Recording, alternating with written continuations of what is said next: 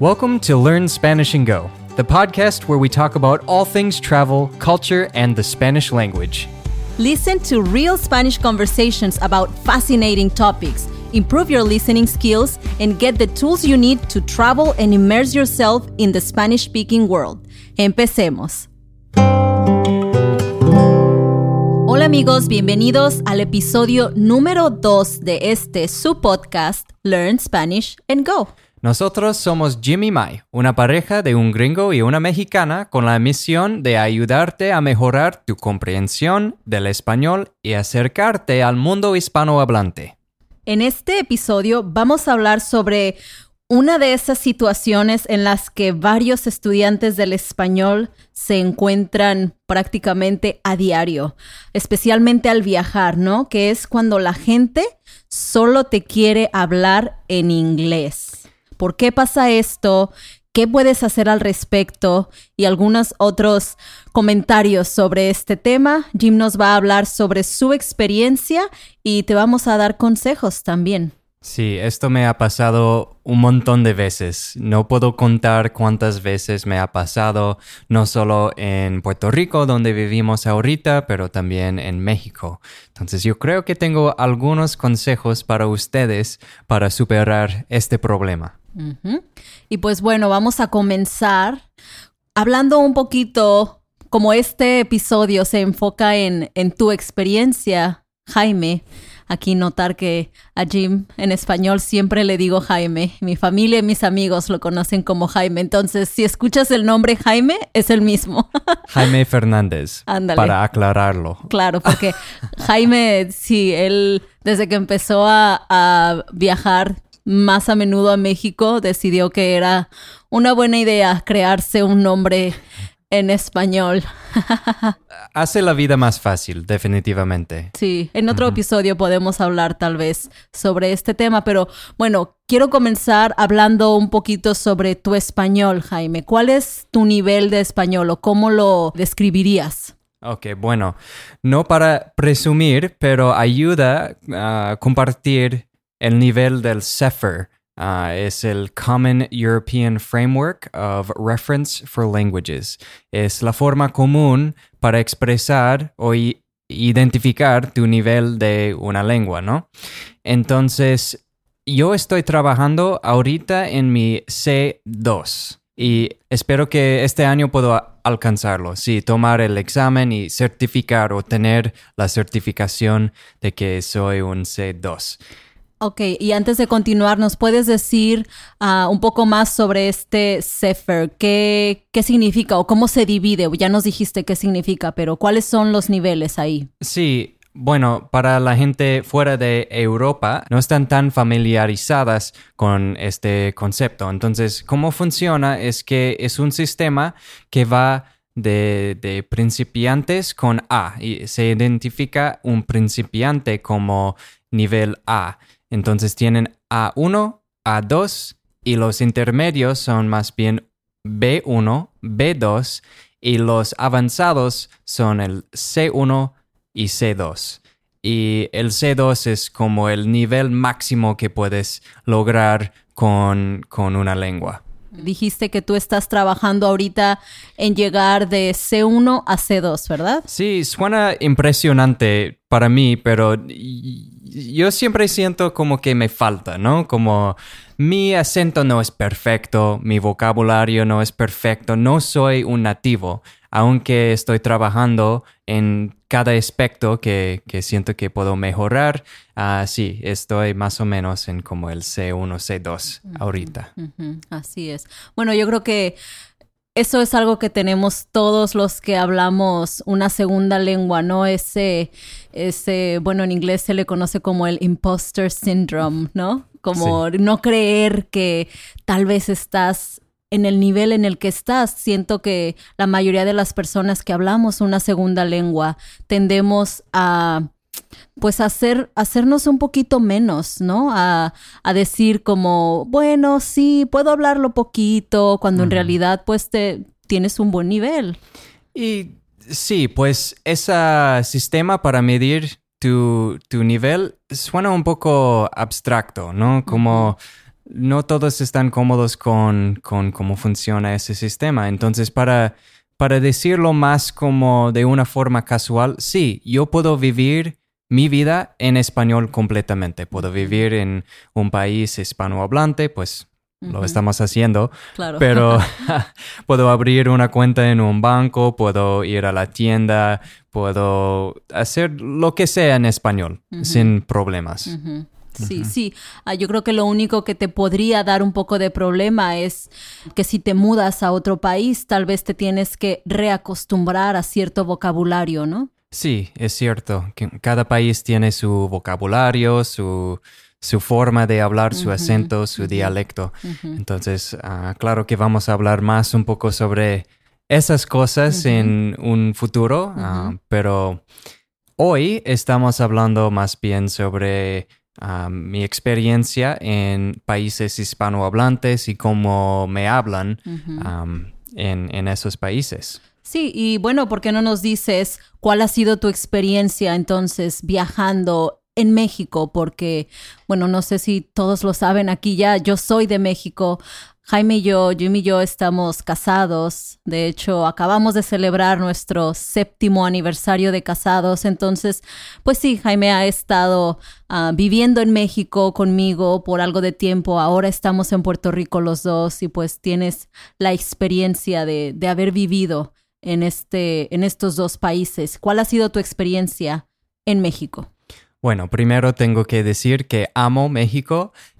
Yo siento que soy como una parte mexicano, no simplemente porque pues tú eres mi esposa y pues celebramos días festivos en México con tu familia, que también es mi familia ahora, pues ya después de cuántos años, sí, es como, es parte de mí, es mi segunda casa, ¿no? Claro. Entonces me siento como de una forma mexicano, aunque no tengo mi ciudadanía.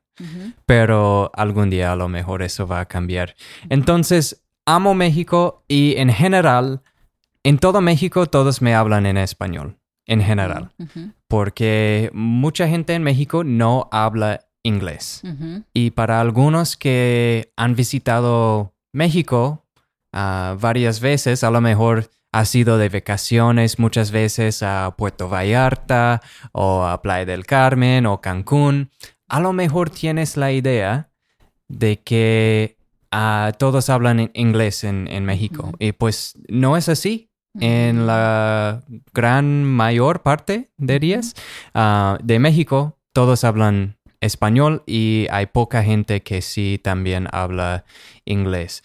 Son más bien en las zonas turísticas donde sí hablan inglés. Entonces, pues más de mi experiencia es afuera de los lugares turísticos. Y ahí pues todos me hablan en español y nunca tengo que enfrentar ese problema de alguien que solo te quiere hablar en inglés, ¿no? Bueno, pero yo creo que sí cabe mencionar también que probablemente hay personas que te ven e inmediatamente no van a hablarte en español, ¿no? Simplemente por tu apariencia, porque obviamente no eres de ahí, ¿no? Eso es lo que, cuando las personas te ven, es lo que piensan. Entonces, probablemente sí, en México se acercan contigo y te comienzan a hablar en inglés, pero una vez que te escuchan en español, cambian, ¿no? Pues sí, tienes razón. De vez en cuando conozco a alguien en la calle que sí habla inglés y quiere practicar su inglés.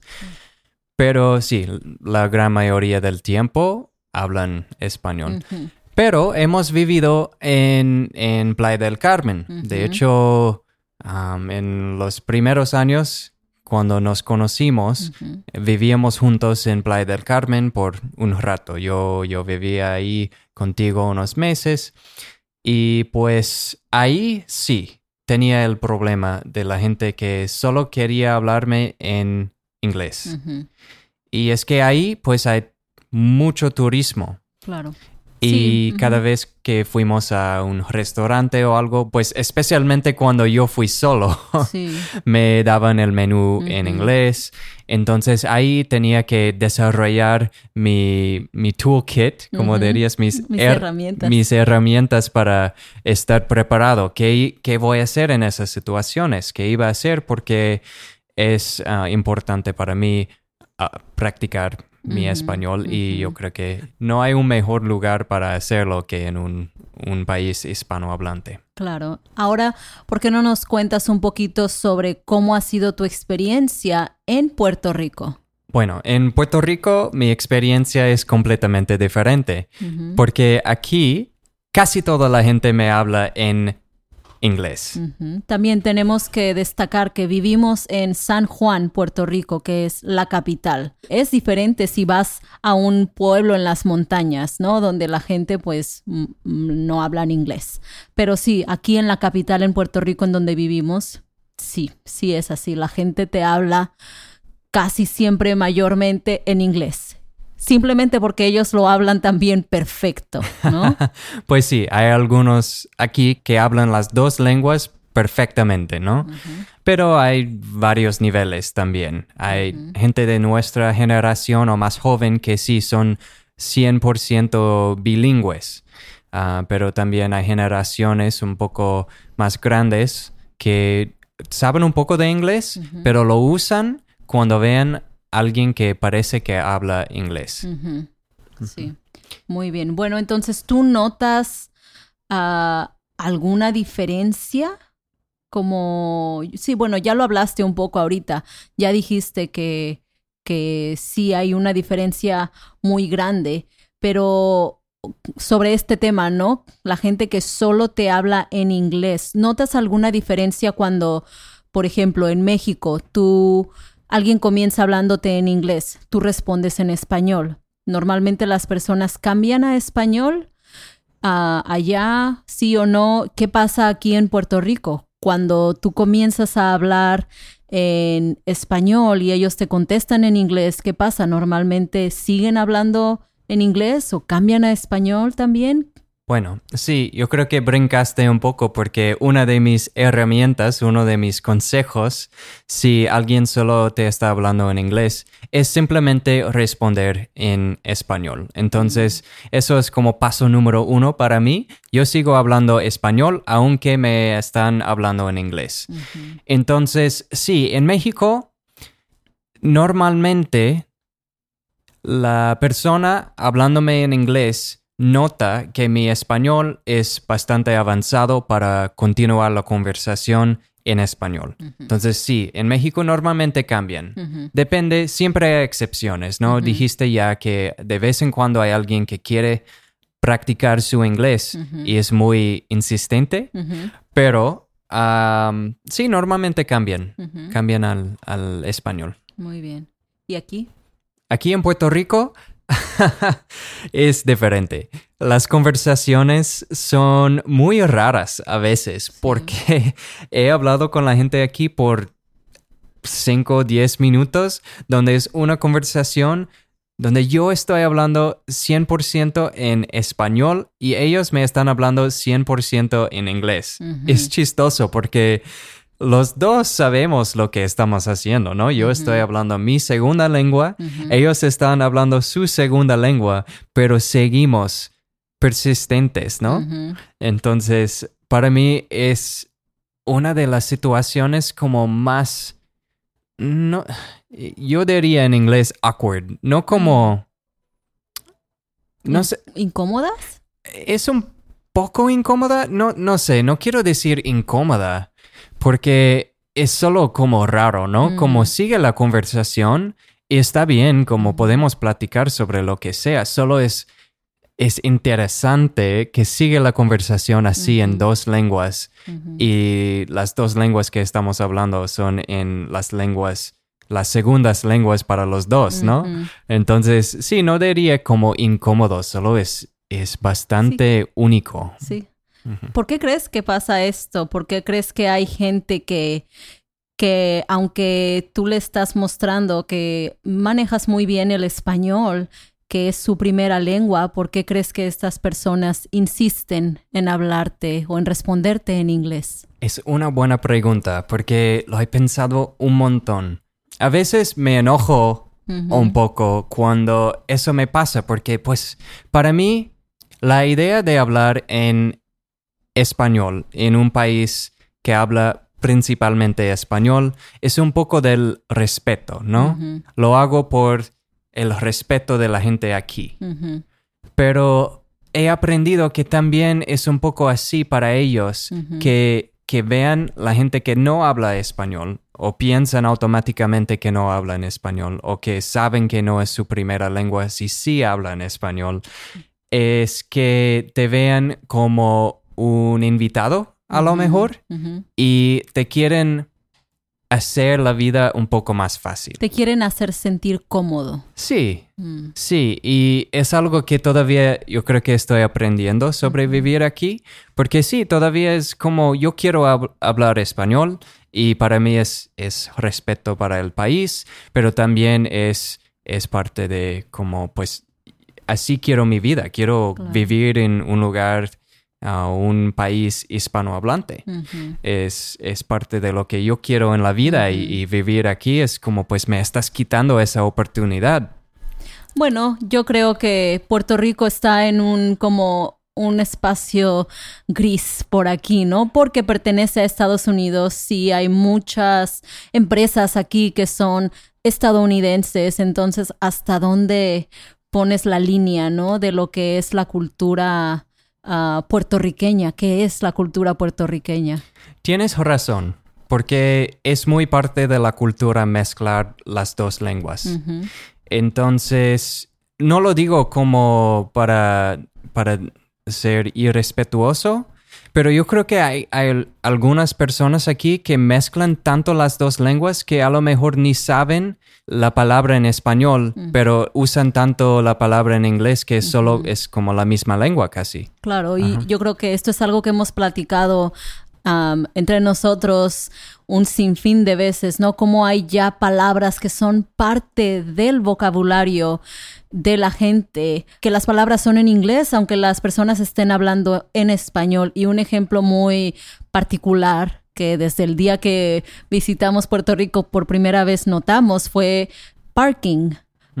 En cada lugar al que vas, no importa en qué parte de la isla, no importa si es en un poblado chiquitito, la gente te va a decir parking en lugar de estacionamiento, que es lo que te diríamos en México o en otros países de habla hispana, ¿no? Aquí te lo dicen en inglés y no importa si te dicen, ay, mira, pon allá el auto en el parking. No te dicen en el estacionamiento. Y sí, hay muchas palabras que utilizan así, en inglés, sin importar que están hablando español.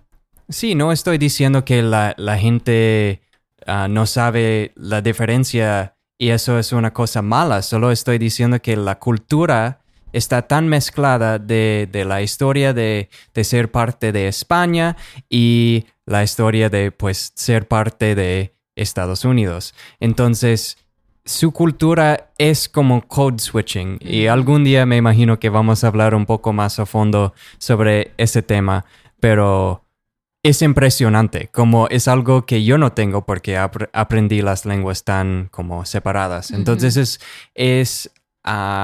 sí, para mí es impresionante cómo pueden cambiar entre las lenguas. Solo siento que, pues en general, aunque cambian tan fácilmente entre las lenguas, la lengua principal que uno se puede escuchar en las casas de los puertorriqueños es principalmente español.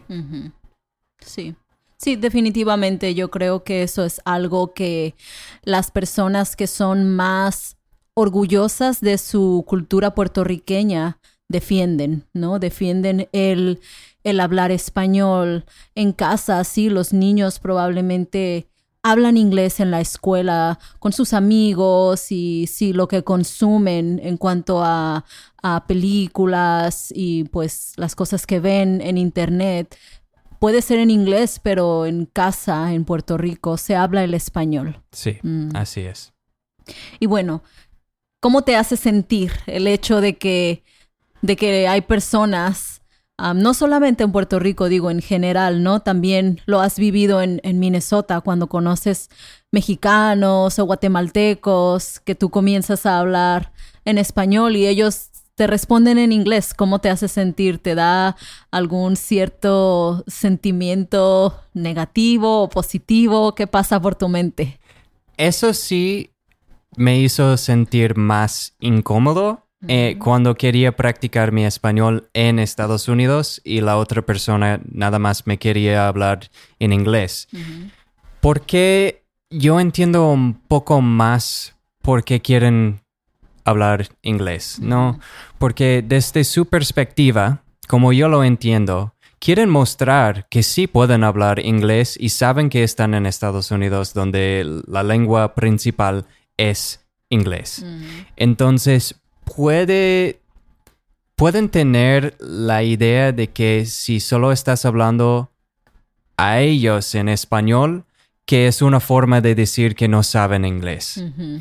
Y aunque no es así, pues hay gente que interpreta eso, ¿no? Porque es un estigma, ¿dirías? Un estigma en Estados Unidos. Sí, que la gente que emigra o la gente que se muda a Estados Unidos probablemente son personas de bajos recursos que no quieren aprender o que no pueden aprender inglés, ¿no? Así es, ajá.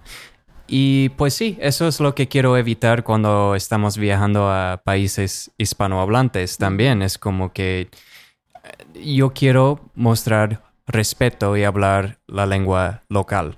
Y ellos están haciendo lo mismo. Normalmente en Minnesota, de donde soy, las personas que trabajan en restaurantes que son hispanohablantes hablan inglés bien. Sí, o lo suficientemente bien para mantener su trabajo y vivir una vida en Estados Unidos, ¿no? Sí, y les da orgullo de la misma forma que me da orgullo que puedo hablar español en un país hispanohablante. Claro. Bueno, entonces, ¿qué cosas haces cuando la gente solamente te quiere hablar inglés y tú quieres practicar tu español? Aquí, ¿qué consejos puedes dar? Bueno, primero ya lo mencioné, insistir en hablar español. Puedes simplemente continuar, no tienes que decir nada, solo continúas la conversación en español. Eso es fácil. Pero fuera de eso, he desarrollado otras técnicas no tan convencionales. Sí. Por ejemplo, aquí en Puerto Rico algo que sí funciona bien es que pues normalmente la gente habla 2 lenguas aquí. Eso es lo común para nuestra generación, por lo menos.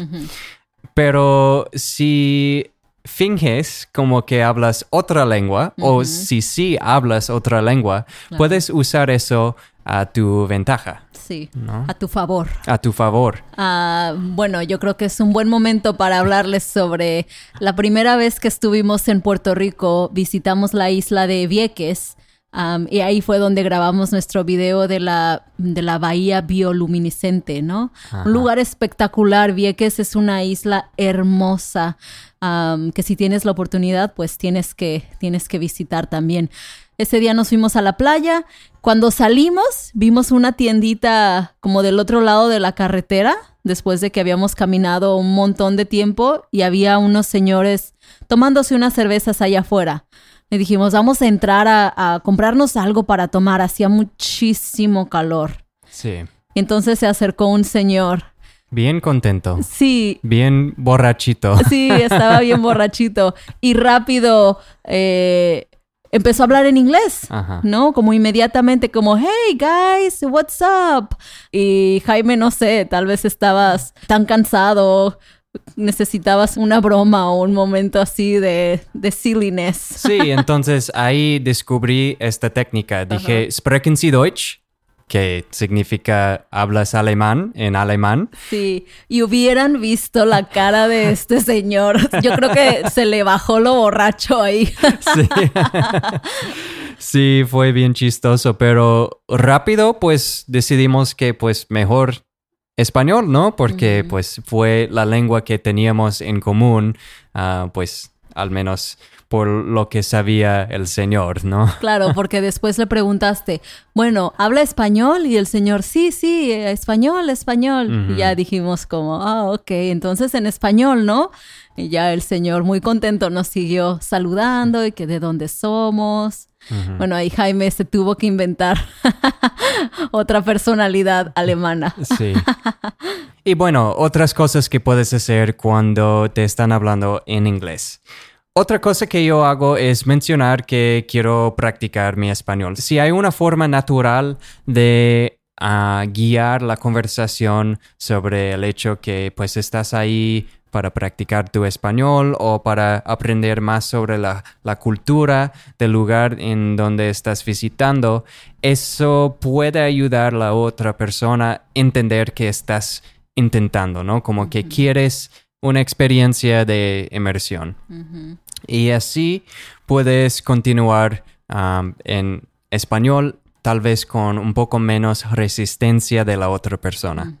Y aquí el lado negativo puede ser que entonces la persona se pone como, oh, estás aprendiendo, yo te ayudo, y empieza a lo mejor un poco más lento, pero yo creo que esta es la mejor forma de simplemente mantenerte, ¿no? Con tu objetivo de practicar y de seguir aprendiendo mientras estás viajando o viviendo en un lugar de habla hispana. Yo creo que este tip es como el mejor. Sí. Y algo más que por aquí tenías, ¿no? Algo que a ti te gusta hacer, como una frase aquí para romper el hielo en esta situación. Sí, algo que me gusta hacer o decir, mejor dicho, es decir simplemente que estamos en X país, ¿no? Como hay que hablar español. Por ejemplo, dirías en México, pues estamos en México, hay que hablar español, ¿no? O estamos en Puerto Rico, hay que hablar español, ¿no? Y muchas veces eso para la otra persona les da como un poco de orgullo o entendimiento que pues tienes respeto para el lugar en donde estés. Y pues tal vez no funciona en cada situación. Hay gente aquí en Puerto Rico, por ejemplo, que quiere que Puerto Rico sea un estado de Estados Unidos. Y a lo mejor prefieran que la isla sigue como utilizando más y más el inglés. Pero yo creo que en general la gente tiene mucho orgullo sobre su país. Entonces eso es otro tip que puedes utilizar, otra herramienta que puedes utilizar cuando te encuentras en una situación donde la otra persona simplemente te quiere hablar en inglés. Súper, pues entonces hemos llegado al final de este episodio. Jaime, muchas gracias por compartir con nuestros oyentes tus experiencias y tus herramientas también que has desarrollado a lo largo de tus años aprendiendo español. De nada, me da mucho gusto compartir esos tips con ustedes y ya ves, estoy intercambiando el inglés con el español como si fuera un puertorriqueño auténtico, ¿no? Bueno, tips es algo que decimos también en español muchas veces. Consejos, podemos decir. Ok, bueno. Súper, pues cuídense mucho y nos vemos en el próximo episodio. Nos vemos. We hope you enjoyed listening to this episode of the Learn Spanish and Go podcast. To get the most out of each episode and boost your Spanish comprehension, be sure to check out our accompanying podcast membership at SpanishAndGo.com. There, you can get our breakdown sections in English for each episode, as well as the full transcripts and quizzes from our entire catalog. If you want to show your support, please rate the podcast and leave us a review. This will help share the show with more people, and we'll be reading our favorites in future episodes. Muchas gracias y hasta la próxima.